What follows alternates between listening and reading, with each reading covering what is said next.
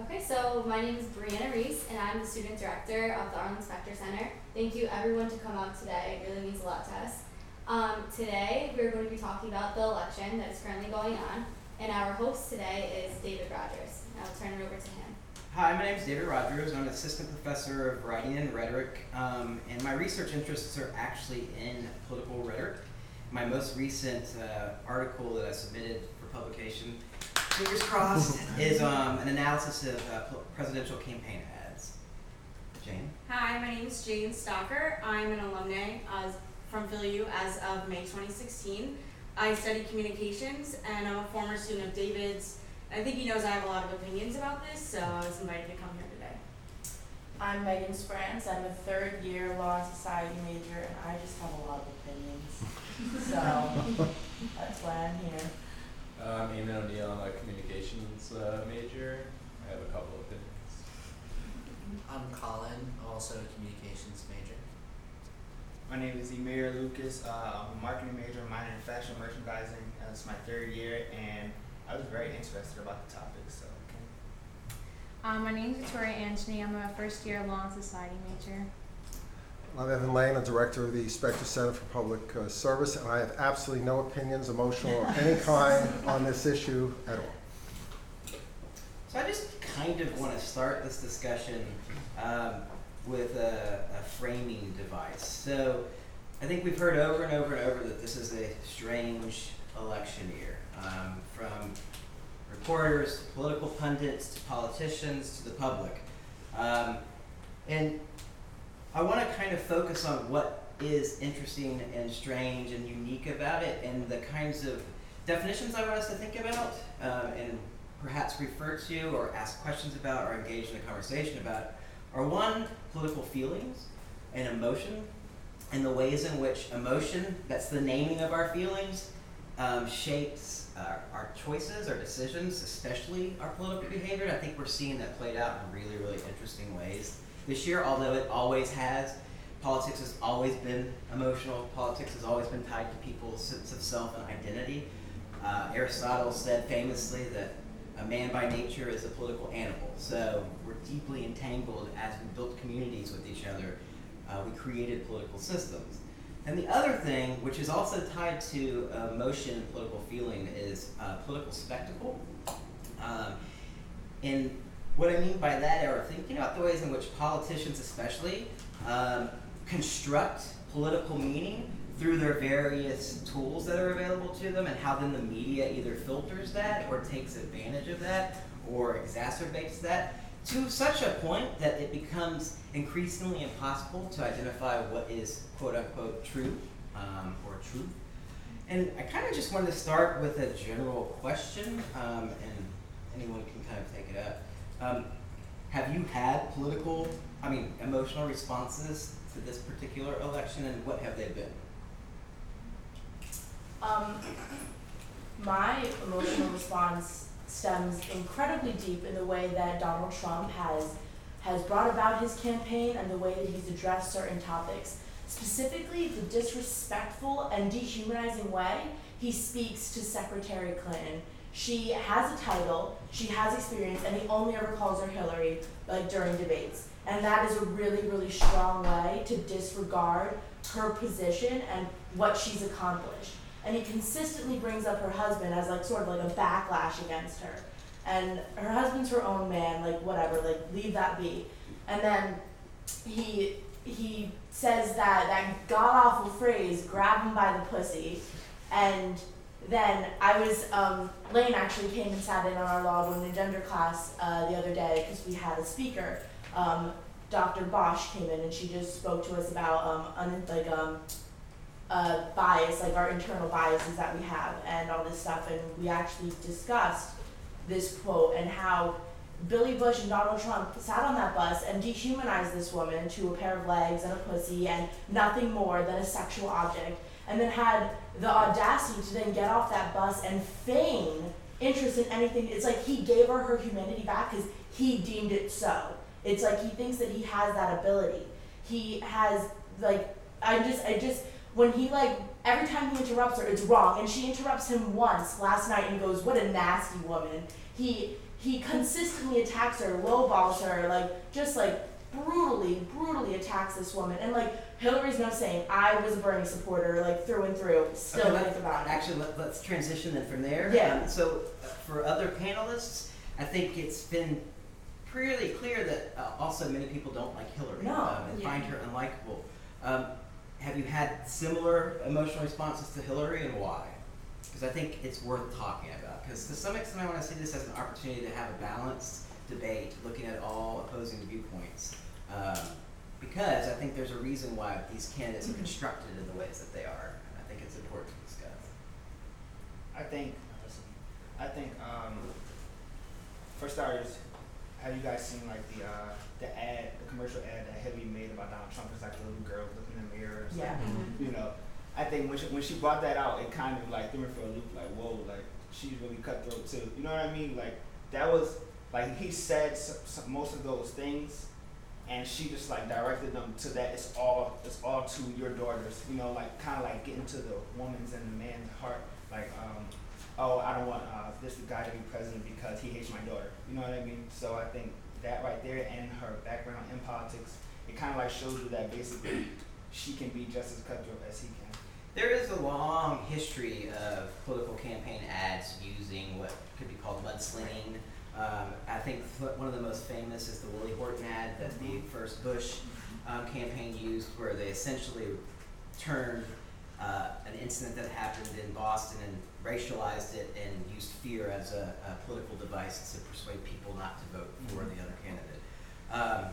But that's not the only one. Nixon famously used the threat of nuclear, the atomic bomb in the Daisy video. Now, I can later tell you where you can go watch these. There's a great website, the Living Room Candidate. But there is this history in it. So I'm not defending it, but there's a reason why it's legendary, right? I think the interesting question is why there's such emotion. And you said there always was emotion, but there was a time when people who were Republican and Democrats sit at the same table and actually talk, whether they're politicians or whether they're family members. It has got to this point. I have a friend, I went down this week on Ocean City, and if you're watching this, you know who you are. And the moment I went in there, I said right away, because I know who he supports, I said, this will be a Trump-free weekend. We will not talk about him at all. I don't care. No discussion, because I knew, this is a very close friend, I love him, that if we got into the discussion, it wouldn't be the policy arguments, it would be good versus evil. It would get into that, and it may really lead possibly to the end of the friendship. And I think that's new in this particular campaign. It wasn't I didn't feel that in Obama versus, what the heck's his name? No. Romney. I didn't feel that same degree of emotion. People were for, against, and had opinions, but you could talk about it. Yeah, but you can't talk. Why is it now you can't talk about it? When I say emotion, though, like our entire country is built on emotional response to this. Patriotism is defined as love for country. So I want to be clear. I'm not just. I think this is a kind of. I think you're right. A kind of unique expression that's different from other forms. But even in 1776, people were emotional about who was going to become the president, and that's what I mean. But there is definitely something going on. I have theories, but I want to see what the students have to say. Well, I wanted to say something. You know, I agree that Hillary Clinton is not a good candidate. I would, if I had a choice, the real choice, I would not be voting for her. But the problem I find is there's always been a rule book. No matter how nasty you get, there's a certain line you don't cross.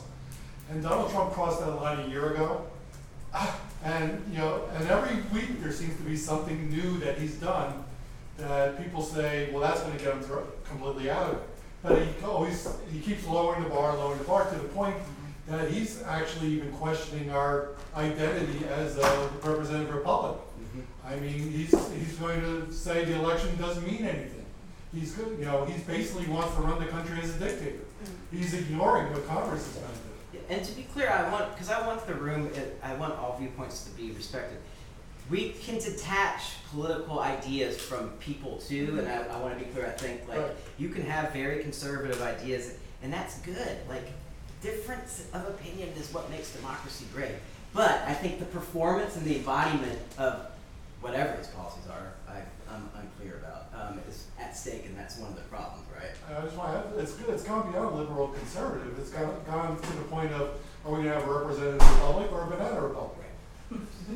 I agree. If I had any other choice, I would not be voting for Hillary Clinton, and I'm not gonna lie, the only reason I am is because Bernie Sanders gave her his endorsement, and like, I adore Bernie, he literally means everything to me. But I think that the patriotism, like that love that we have, Donald Trump has taken that and turned it into something grotesque.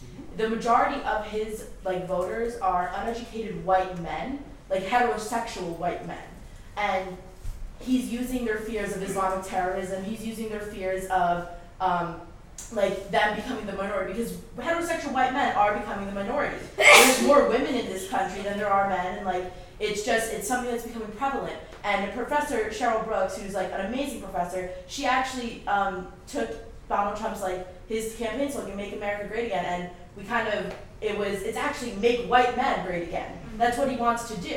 He doesn't give a crap about any other people. Am I allowed to say crap? He doesn't care. I've never used the word. He doesn't care about like this other people. So he's taken that love of country, and that's why I think it's more emotional than ever, because he's taken that patriotism and he's like deformed it and turned it into this grotesque thing where he's telling his supporters to beat the living crap out of other supporters, and he will pay for their expenses. And Hillary's no better. Hillary is as corrupt as they come. I dislike her immensely, but she's better than him. And like, that's a great campaign slogan. Yeah, America is literally in catch-22 right now. We're damned if we do, and we're damned if we don't, and we don't really have an option. We can like go with Trump and die, or we can like go with Hillary and just become more corrupt than we already are. I don't know if I would.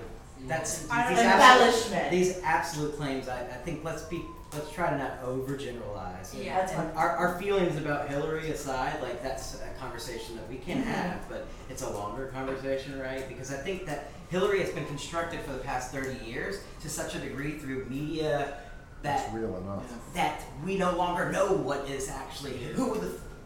She doesn't admit to anything. She just kind of covers it all up. Well, she's a good politician. No, and I will say, when in the debate, when the first debate, when like Donald Trump immediately he attacked her with the emails, I think that she did the best decision that she could possibly done, which is instead of trying to run from it like she has consistently done, she was just like, "Yep, I did it. It was a mistake. I apologize. Let's move on." But she should have done that months ago, and this wouldn't have been an issue for him to use against her. Lovely, you want to? I was going to say something about the emotional part, because I think that it's very emotional this year, because a lot of people who weren't involved in politics before are getting into politics. I've never even looked about politics. This is my first year voting, and I am involved in it because of what Donald Trump says. A lot of the things he says out of his mouth just should not be said. He's misogynistic, he's racist, and he doesn't care about basically anyone but himself. He has so much money, and he just walks around like he's the king of the world.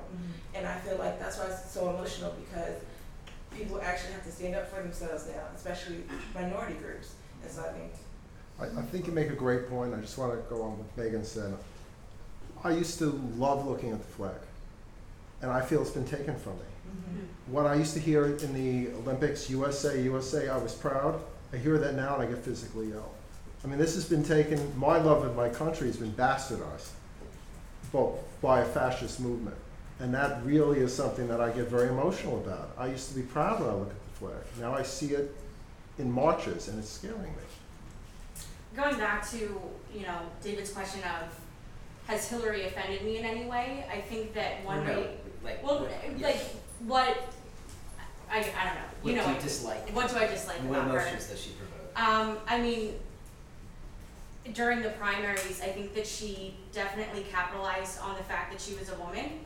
And I think that she kind of, expected women to vote for her because she was a woman. And if you're a woman and you don't vote for her, then you don't have any pride of being a woman. You're not a feminist. You're not, whatever. And I think that really bothered me a lot during the primaries, because I was a Bernie supporter, and, seeing just the way that she talked about women and the way that she just expected women to vote for her like that. That's wrong. I consider myself a feminist, and just because I voted for Bernie doesn't mean that I wouldn't love to see a female president. I mean, I would love to see a female president, but Sure. I'm going to keep pushing us, though, to historicize this a little bit because I think that's important.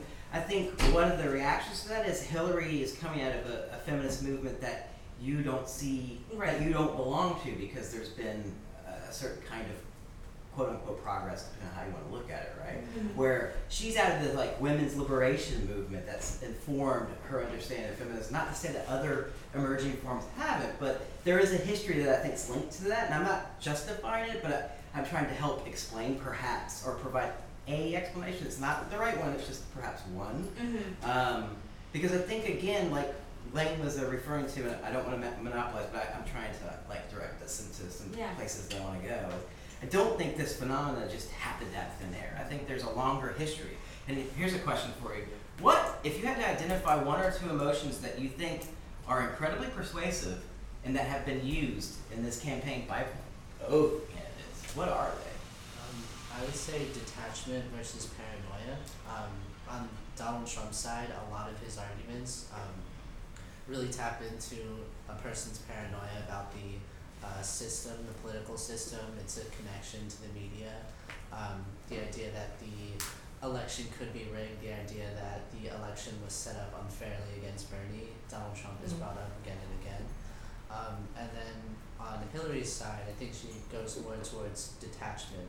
Like when she's asked about like why she was paid so much for speeches, she's just, well, that's what they offered.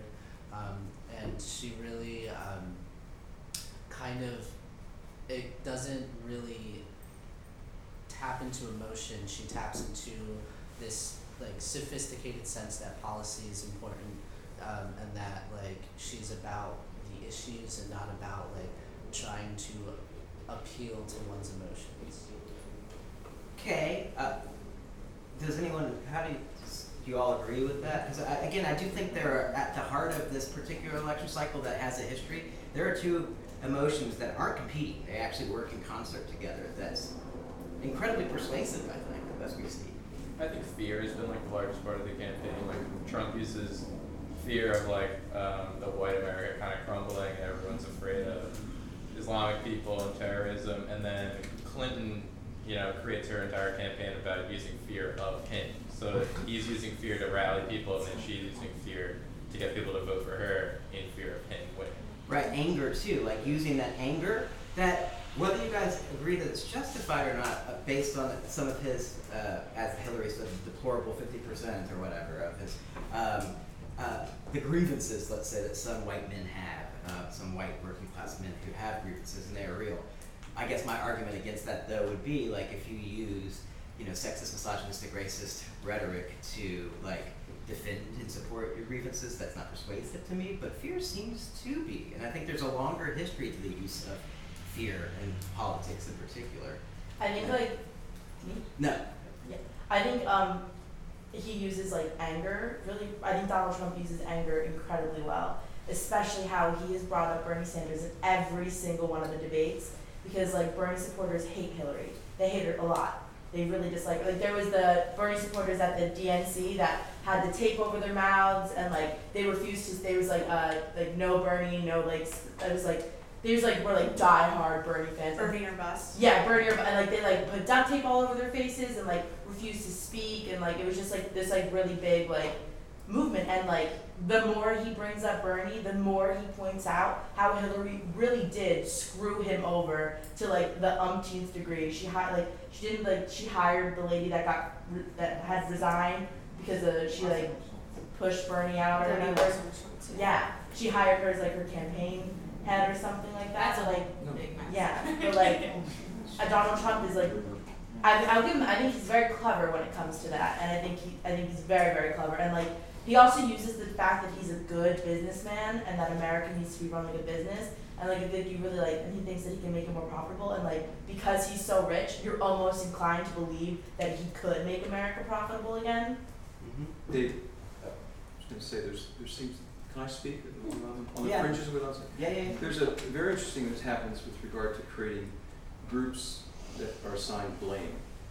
So it's minorities, or it's the wealthy versus the poor, or the poor ethnic groups. This reminded me of some of the stuff around Reagan and a few things around George Wallace when he was a candidate, fringe candidate, no doubt, but still this sort of, it's the fear thing, but it's very, in some cases, narrowly targeted towards certain groups, and it's used as a tool to make some of his followers feel better about themselves because they can, now we've got someone we can look down on who must be worse than we are. It's a really, really crafty way to create divisiveness. Absolutely, and I think why I wanted to talk about emotion, besides that it's my research, but that emotions are sticky, right? They like stick to us, and they collect people, they organize us. Like, to give you an example you've probably experienced.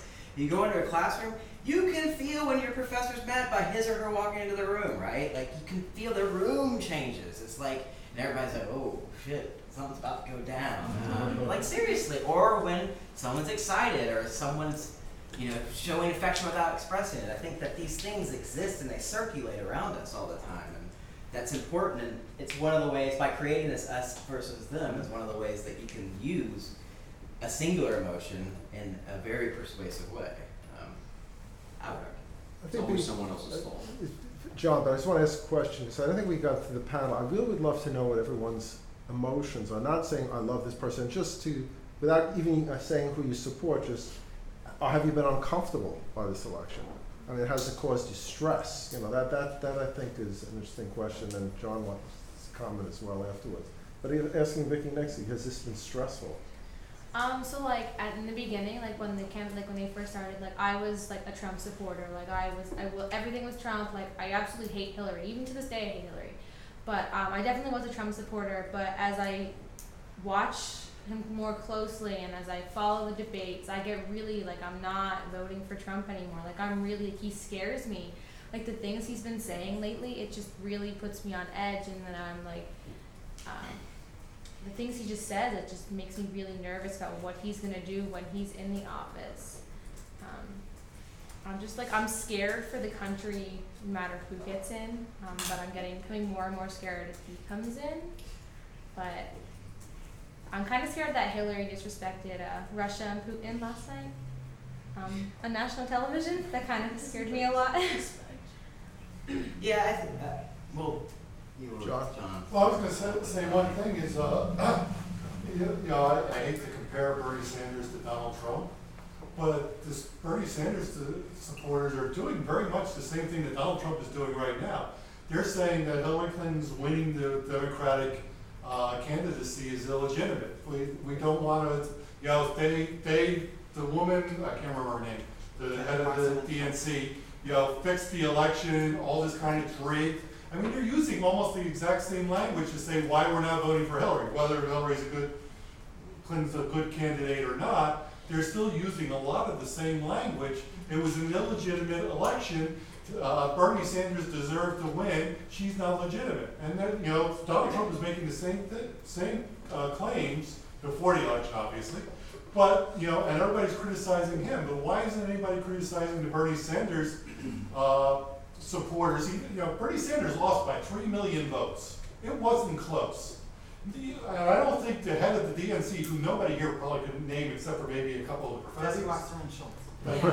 Except for a couple of professors, like I said. I'm not a professor. I don't think she has enough influence to change 3 million votes. And again, they're using the same argument. She fixed the election. Hillary fixed the election. They're using the exact same argument. Well, I think that, one of the similarities between Trump and Bernie from the get-go is that both of them are pointing out what's wrong with the political system. And while yes, it does seem hurtful to the whole process that Bernie supporters are saying that, I think that, one of the biggest things I feel as a Bernie supporter is that the internet has really given people a place to point out and find out about how things are not as we perceive them. During the primaries, I saw a lot of things online of people, their registration being changed when they knew that they had, changed it to Democrat, and they knew that they wanted to vote for Bernie, so they went through that trouble. And, while, yes, maybe it didn't influence, how many votes was it, the 3 million votes, I think that it is worth looking into, for, at some respect. Sure, and I don't think y'all should be put on the defensive either. I think if one thing great came, and I liked Bernie a lot, but one thing that Bernie did that's great is got young people excited about Right. politics. And that in and of itself is remarkable, I think. And he impacted the platform. Yeah, No question. yeah. I mean, but Megan and then, sorry.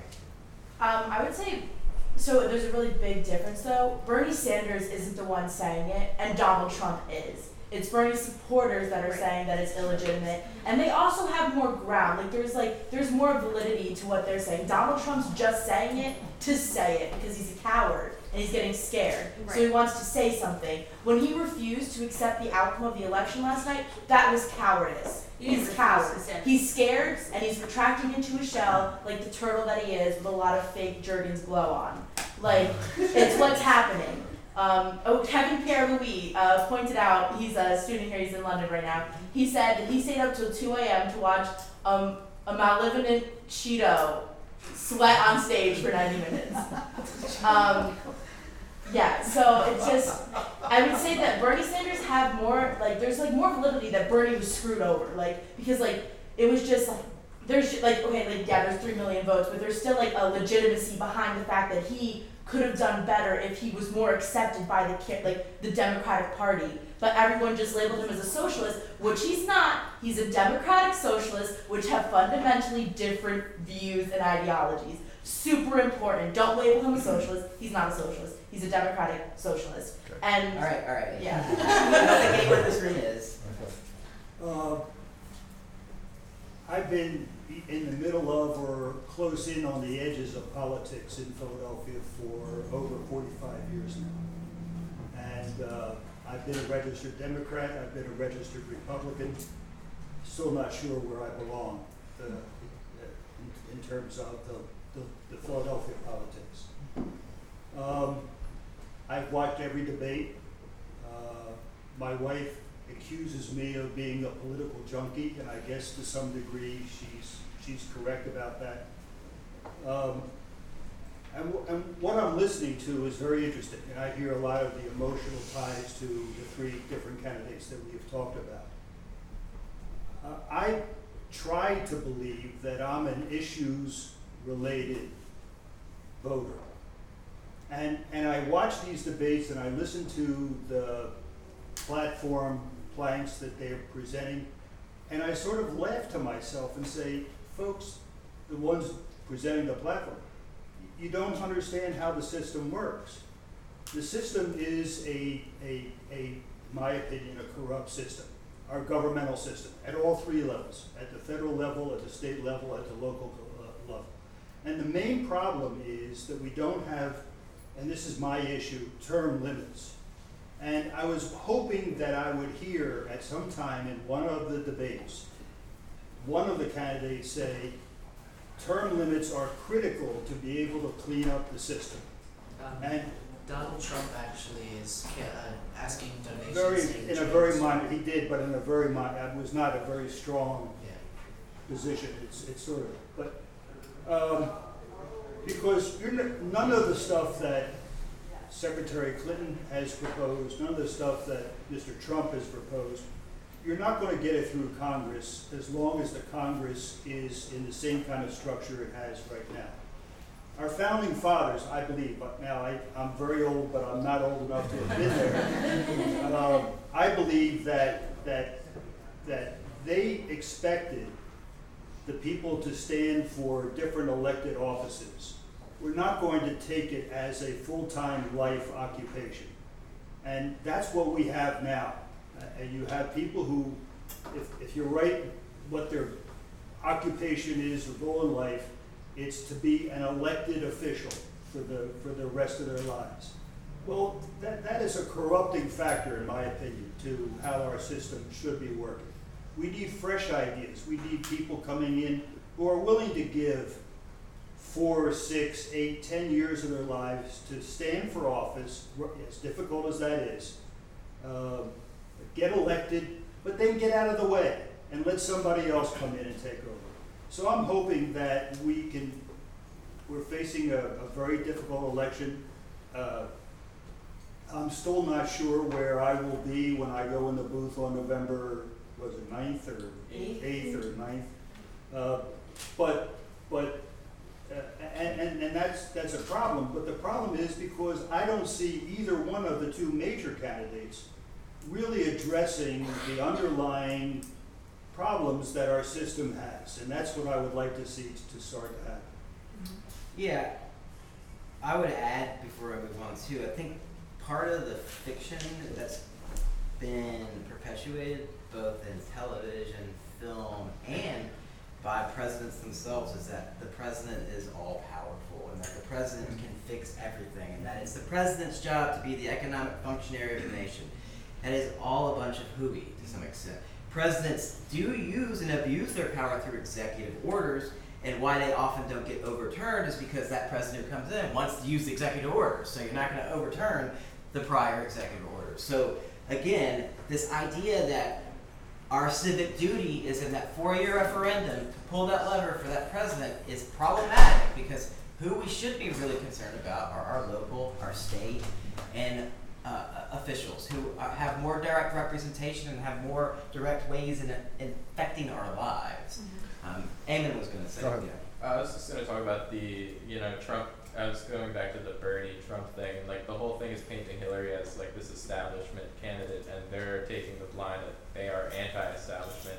That's probably her biggest weakness. Like, if it was any other candidate, she'd probably lose the election, I think, based on her establishment ties, which equally pointed at by Bernie and Trump. And, it all kind of leads back, in her case, to the super PACs and the dark money and Citizens United, which I think have to be overturned if you want to create a more equal system for people. Completely agree. John? I was going to say, I'm the first one to admit our system is flawed, and the problem is the people who get elected are the ones that make the system. So they have a self-interest in keeping it the way it is. But the difference here is when somebody loses, usually, well, in the past, there's always been people who say this election, in the past, they've used the legal system to say that things have done to fix the election and stuff like that. Richard Nixon's the best example, of course. But this is the first time that I've seen in such a large election that, we even seen in this room. Bernie Sanders, we know that she stole the election. I've heard people say that here. We know that they've done this or they've done that. But Bernie Sanders has done what almost every other politician has done in the past. When he loses, he either fights it through the courts or he says, I lost.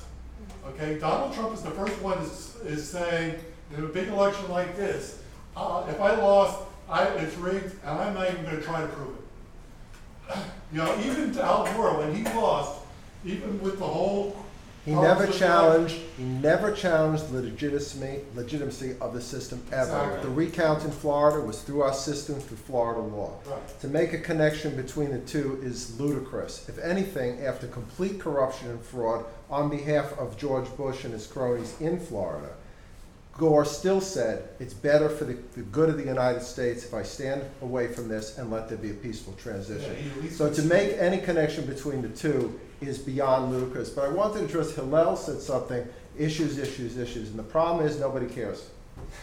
We've gone down to a system of voting, I like her, I want to have a beer with her, I want to have a beer with him. The intelligence of the American electorate has gotten so poor that I like her, I don't like her. I don't like her face. I don't like the fact that she doesn't smile enough. They could give a damn, Hillel, what her policies are. She just doesn't smile enough, or she smiles too much, okay? Or he makes funny faces. This is what it's come down to in our election process. People don't care about policies anymore. I don't think they even understand them, or even try to understand. It's become a tribalism of you're on one side or the other. You're on the side of evil, the other side's on the side of good. It's not policy, it's become pure emotion. That's how I think you started. Well, and I think to some extent, some reasons for that is the two-party system. It's already a binary. There's one that's going to be good, one that's going to be bad in people's lives. But actually, this is a nice transition because I kind of want to move in another direction, but it's connected. What do you guys think? Let's speculate together, and the outside audience, please feel free to add to this. Like, based on what you know and just the life you've lived, what do you think are some of the reasons why Donald Trump who I would argue 4 years ago would not have won his party's nomination. What are some of the reasons why he is the Republican Party's nominee? Because people are upset with the system. Okay. That's what I'm saying. I think that what it comes down to is that people are mad. We just had a black president for 8 years, and then now people see a woman who is going to become president, and they're outraged. So that's, I think, mainly all Trump supporters. And like how Megan said before, it's white upper class men. No, it's like working class, It's Working- uneducated, Uneducated, heterosexual yeah, white I mean, men. But And also in upper certain class. regions of the United States, mostly. Yeah. Which, We keep going back to the heterosexual white men, but talking about they're the minority, it's not just them voting for him. So we have to look at who's voting for him. He's getting all these votes. Where is it coming from? I know I asked certain family members, and they tell me they're Trump supporters, and I am appalled. I live in New York City. We're all supposed to be liberal in there, but we're not. And they don't want to tell us because we attack their beliefs, and us liberals have that problem. We say, "Oh, you're a Trump supporter. Ugh, disgusting. Get out of my face." Which some of us are guilty of, myself included sometimes. But I think going back to people are tired of the system, and they like him. I've heard this. This is a quote. I like him because he speaks his mind. That's literally the reason. Because there's really no else. They like that he speaks what he thinks because they feel like Hillary is untrustworthy. We keep going back to that as well. I've heard that multiple times. I don't trust her. And we can get that with the emails, but it's just a sense of who she is, her demeanor. People don't like her. He's I'm sorry. Colin, you want to go he's ahead? I think he's awoken up a lot of different parts of like what the right political faction could be and is going to be in the future. This new movement of the alt-right has definitely manifested itself in this election to the point where Hillary has to actually name it by name. If you look at Alex Jones, Milo Yiannopoulos, these are really what we used to think were fringe people. Alex Jones being this hyper paranoid conspiracy theorist now feels like he can identify with somebody in an election that is not part of the Illuminati, not part of the New World Order. And Milo Yiannopoulos is a gay man Greece. From Greece, initially, yeah. From Greece and Britain, I believe. Yeah. They view him as somebody that allows for free speech in a way that you're not going to be punished for not being politically correct, and you're not going to be just ridiculed for having an alternative viewpoint, which I don't necessarily agree with, but I think what Donald Trump has done is allow for this idea of permitting paranoia, allowing for the expression of these really dark emotions that people have, allowing them to be expressed as legitimate rhetoric, I think is something that he's, really made people realize that this is a part of humanity, this is a part of what people are thinking. John and Megan. Well, I was going to say part of this is party politics because a lot of those Donald Trump supporters, Pat Toomey is a good example, the senator from Pennsylvania. He's a misogynist, he's a racist, he's a homophobe, he hates immigrants, he hates everything, but I'm still waiting for a reason to like him and then I'll endorse him. And I'm thinking, what could he possibly be that would give you a reason to counteract all of that? But it's because they don't want to they don't want to back Hillary Clinton because she's a Republican, because she's a Democrat. And I think a lot of the Republicans just simply do not, Hillary Clinton is not a liberal. She's never been a liberal. She's more conservative than most Republicans, as far as I'm concerned. But the problem is people have decided that she doesn't she's a Democrat, so we don't like him. Bill Clinton is a Democrat, we don't like him. Every politician is corrupt. That's how they got to be as high as they got. But a lot of this is party politics because he hates women, but I still like him because he's not Hillary. I think Colin really hit it on the head.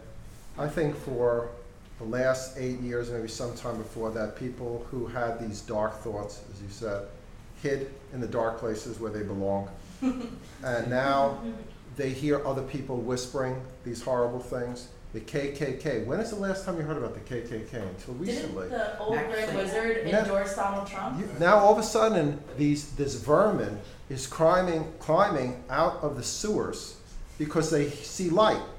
They can actually speak to others now about who they hate, how much they hate the gays, the blacks, the Jews, the Hispanics, and of course the Muslims, and whatever else you want to put in there. And they could have this conversation not in the sewers anymore, but in the bars, outside, and look on the television and see King Rat himself actually able to say these things out loud. How freeing that must be for them. What a wonderful thing that must be for them to come into the light now, out of the sewer, and actually speak in groups of hundreds and thousands, and not be penalized but be cheered. I think that's the difference. I think it's getting national attention.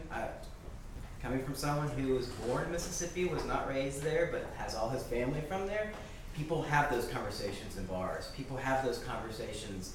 The KKK is very well alive in northern parts of Mississippi. I just think it's getting national attention now. And I'm not accusing all of the South of being racist and all. That's not what I mean. But if you look at the electoral map, it does tend to have a certain Donald Trump supporter in certain parts of the region, right? And again, I didn't mean to No, I just think that it has been going on, but I think it bubbled to the surface. I agree with you on that.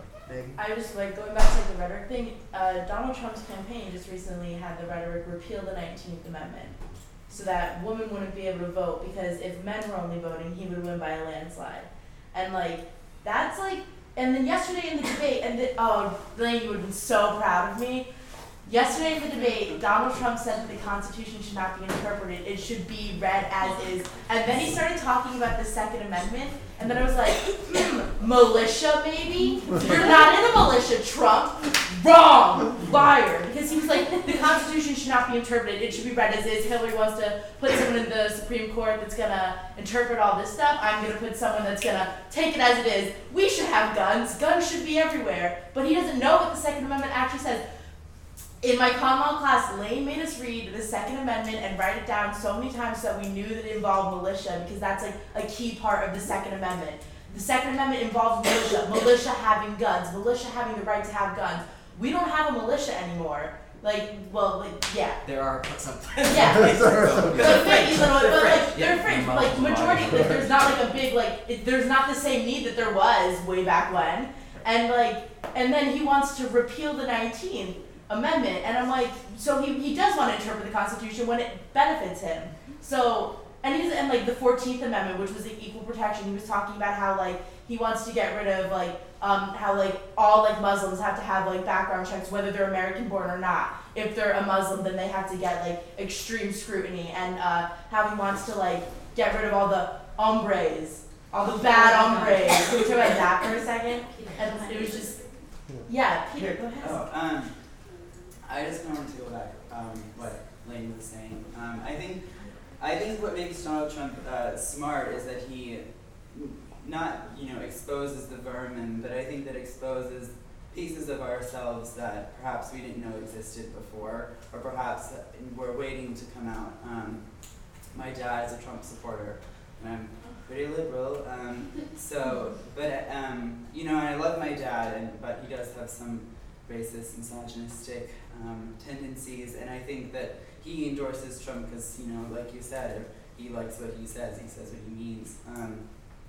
And I think that, Trump is so incendiary, and he fires people up, and his rallies are sports events. People get riled up around a cause, and it kind of gives them a way to voice these opinions that they're actually, I would say that if I was provoked in such an incendiary manner. And I think that he is bringing out things in people that, perhaps they wanted to hide or just haven't exposed to themselves. And I think that's what really, gets people rallied around his cause.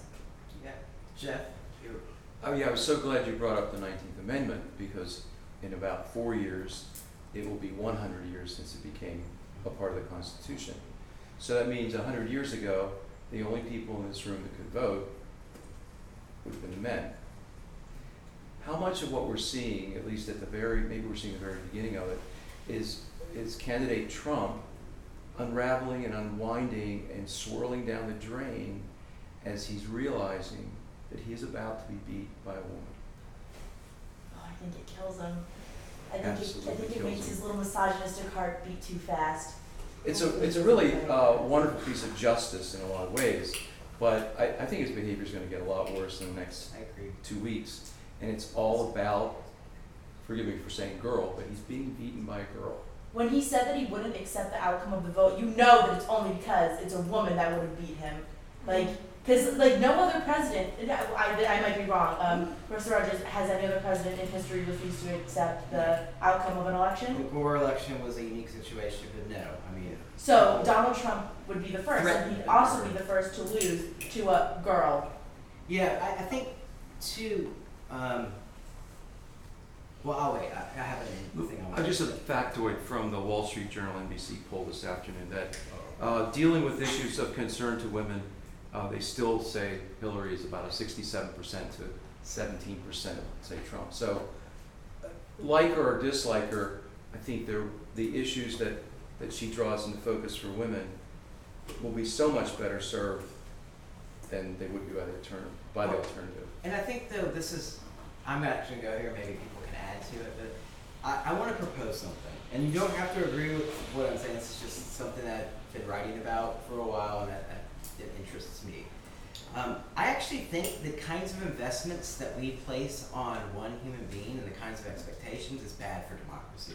Because when that person doesn't look like I do, when that person doesn't espouse everything that I believe in, when that person doesn't do the things that I want them to, when that person doesn't do X, Y, or Z, which is impossible to ask of any human being for one thing, but especially the presidency, because the president is not an all-powerful being. And I think the more and more that we impose and impress, and I know that some of you already heard this, all of our desires, all of our fantasies, all of our hopes and wishes on this one individual, then we're setting ourselves up as the public for failure, because we're never going to be satisfied. It's like, that's just bad relationship 101, right? It is. I mean, it's like, I just want to get into an abusive relationship. Like, that's kind of what we're fooling ourselves into. And I think that to some extent, we're watching and witnessing like the progression of this, especially in the 20th century, with the rise of mediums, technology like television, that creates an intimacy. It gives us this opportunity. It brings the president in our house, right? Sorry, I'm ranting. I'll stop in a second. But I do think that these mediums that actually are ways of constructing both the presidency and constructing ideology are at the root to some extent of like fooling us into these ways of like feeling that we need to take a step back and maybe go, maybe I shouldn't expect all these things of this one person, since that person is at least symbolically supposed to represent us all, which means he or she should actually be able to represent people who disagree widely with his or her opinion, right? That was my biggest conflict when it was Bernie versus Hillary. You speak with a lot of vitriol for Hillary in a way that I don't think is truly indicative of who she is as a person. Like, I definitely agreed more with Bernie's principles, but when it came down to it, I had to assess who could work well across the table, whose policies would be able to be passed through Congress, what type of person would be able to do that, and it was Hillary, like, by a landslide. I would have loved to see Bernie, like, be the Democratic nominee, but I don't think that he would have been digestible for the general election, and I don't think that his policies would have, I think he might have been a lame duck. I think what he did to, like, fire up young people is really good, and give credence to this new democratic socialism and this new movement that's happening on the left. That's very good, but I don't think that the Bernie or bust ideology that we can't trust Hillary, like, she's had 30 years of experience showing that she's been able to work across the table, 30 years of experience of being able to do what you were saying, which is promote progressive policies. I think that she's imperfect, but she's certainly trustworthy. But I would just want to add that what I'm actually saying though is perhaps we need to be demanding more of Congress. Why haven't they done their job for the past, I don't know how many years? I mean, right? Am I, like, why are our energies, the kinds of energies that Bernie supporters or Hillary supporters or Trump supporters are expressing, right? Why aren't we doing that for our senators, our Congress people, right? That's kind of where I was. I'm sorry I get passionate about this. No, I'm embodying my research right now.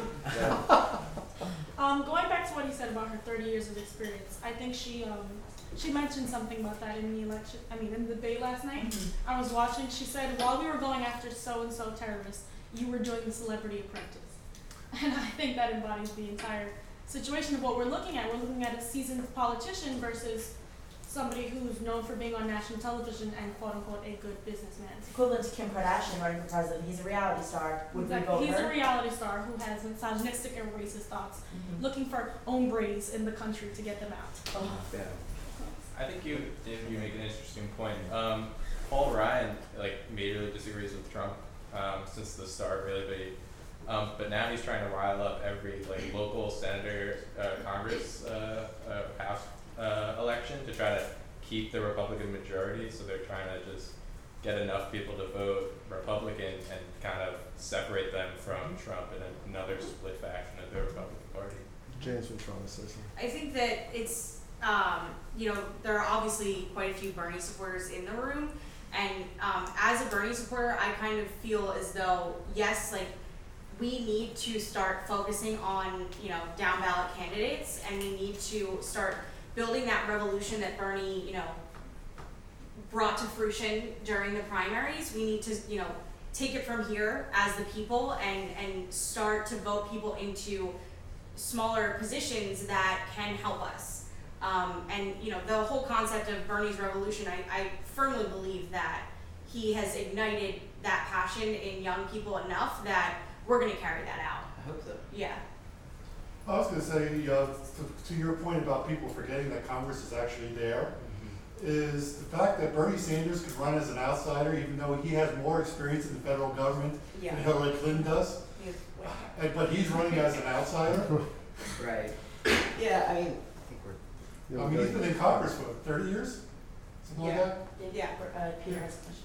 Oh, I was just going back to what you said about people not believing in the person. I think that the thing with this election is that the people we're voting for have become completely constructed images, and that Hillary Clinton as a name, as a brand, stands for 30 years of experience doing great things, or this corrupt crooked woman. And Donald Trump stands for this guy who's really gonna get stuff done, or he's a racist or whatever. And I think that we believe in their images, and that why we get disappointed with people is that they don't deliver on their images, because their images actually aren't real. The people that are behind them are real and authentic and have thoughts and feelings and ways of going about things, but their image isn't always what's translatable into the real world. And I think that's just human nature. We all construct an image, but I think what the phoniness of that is that we can't live up to it, and I think that is problematic in that sense. One more. One more. So going off what Peter was saying, I think that this idea that we've brought the candidates into our living room, we think that we understand them, is very detrimental to politics, and it's really tricky waters to navigate through. And what people are saying about Trump, oh, he speaks his mind. People are always as soon as he speaks his mind, the first one will be oh, he doesn't mean that. And that's really hard. It's really hard because we don't know what he means, or what any candidate means when they speak out of the debate. Well, we have to wrap up. I first want to thank all the students that participated in this roundtable. It is so encouraging, your passion and your interest in being involved. I'm actually getting a little choked up. No, it means it matters, y'all. Your participation matters. You guys do have a voice. Don't let people tell you millennials are this and millennials that or that. Don't let them construct an image of who you are. You construct the image of who you are. And I just want to lastly end, unfortunately, we weren't able to actually have a more balanced and nuanced conversation represented on the right to some extent, because the person embodying those things is much easier to talk about because he's not actually doing a good job of this. So I hope we return to conversations like this where we can have debates from both the left, the center, the right in the future. Thank you, Dave. Thank you.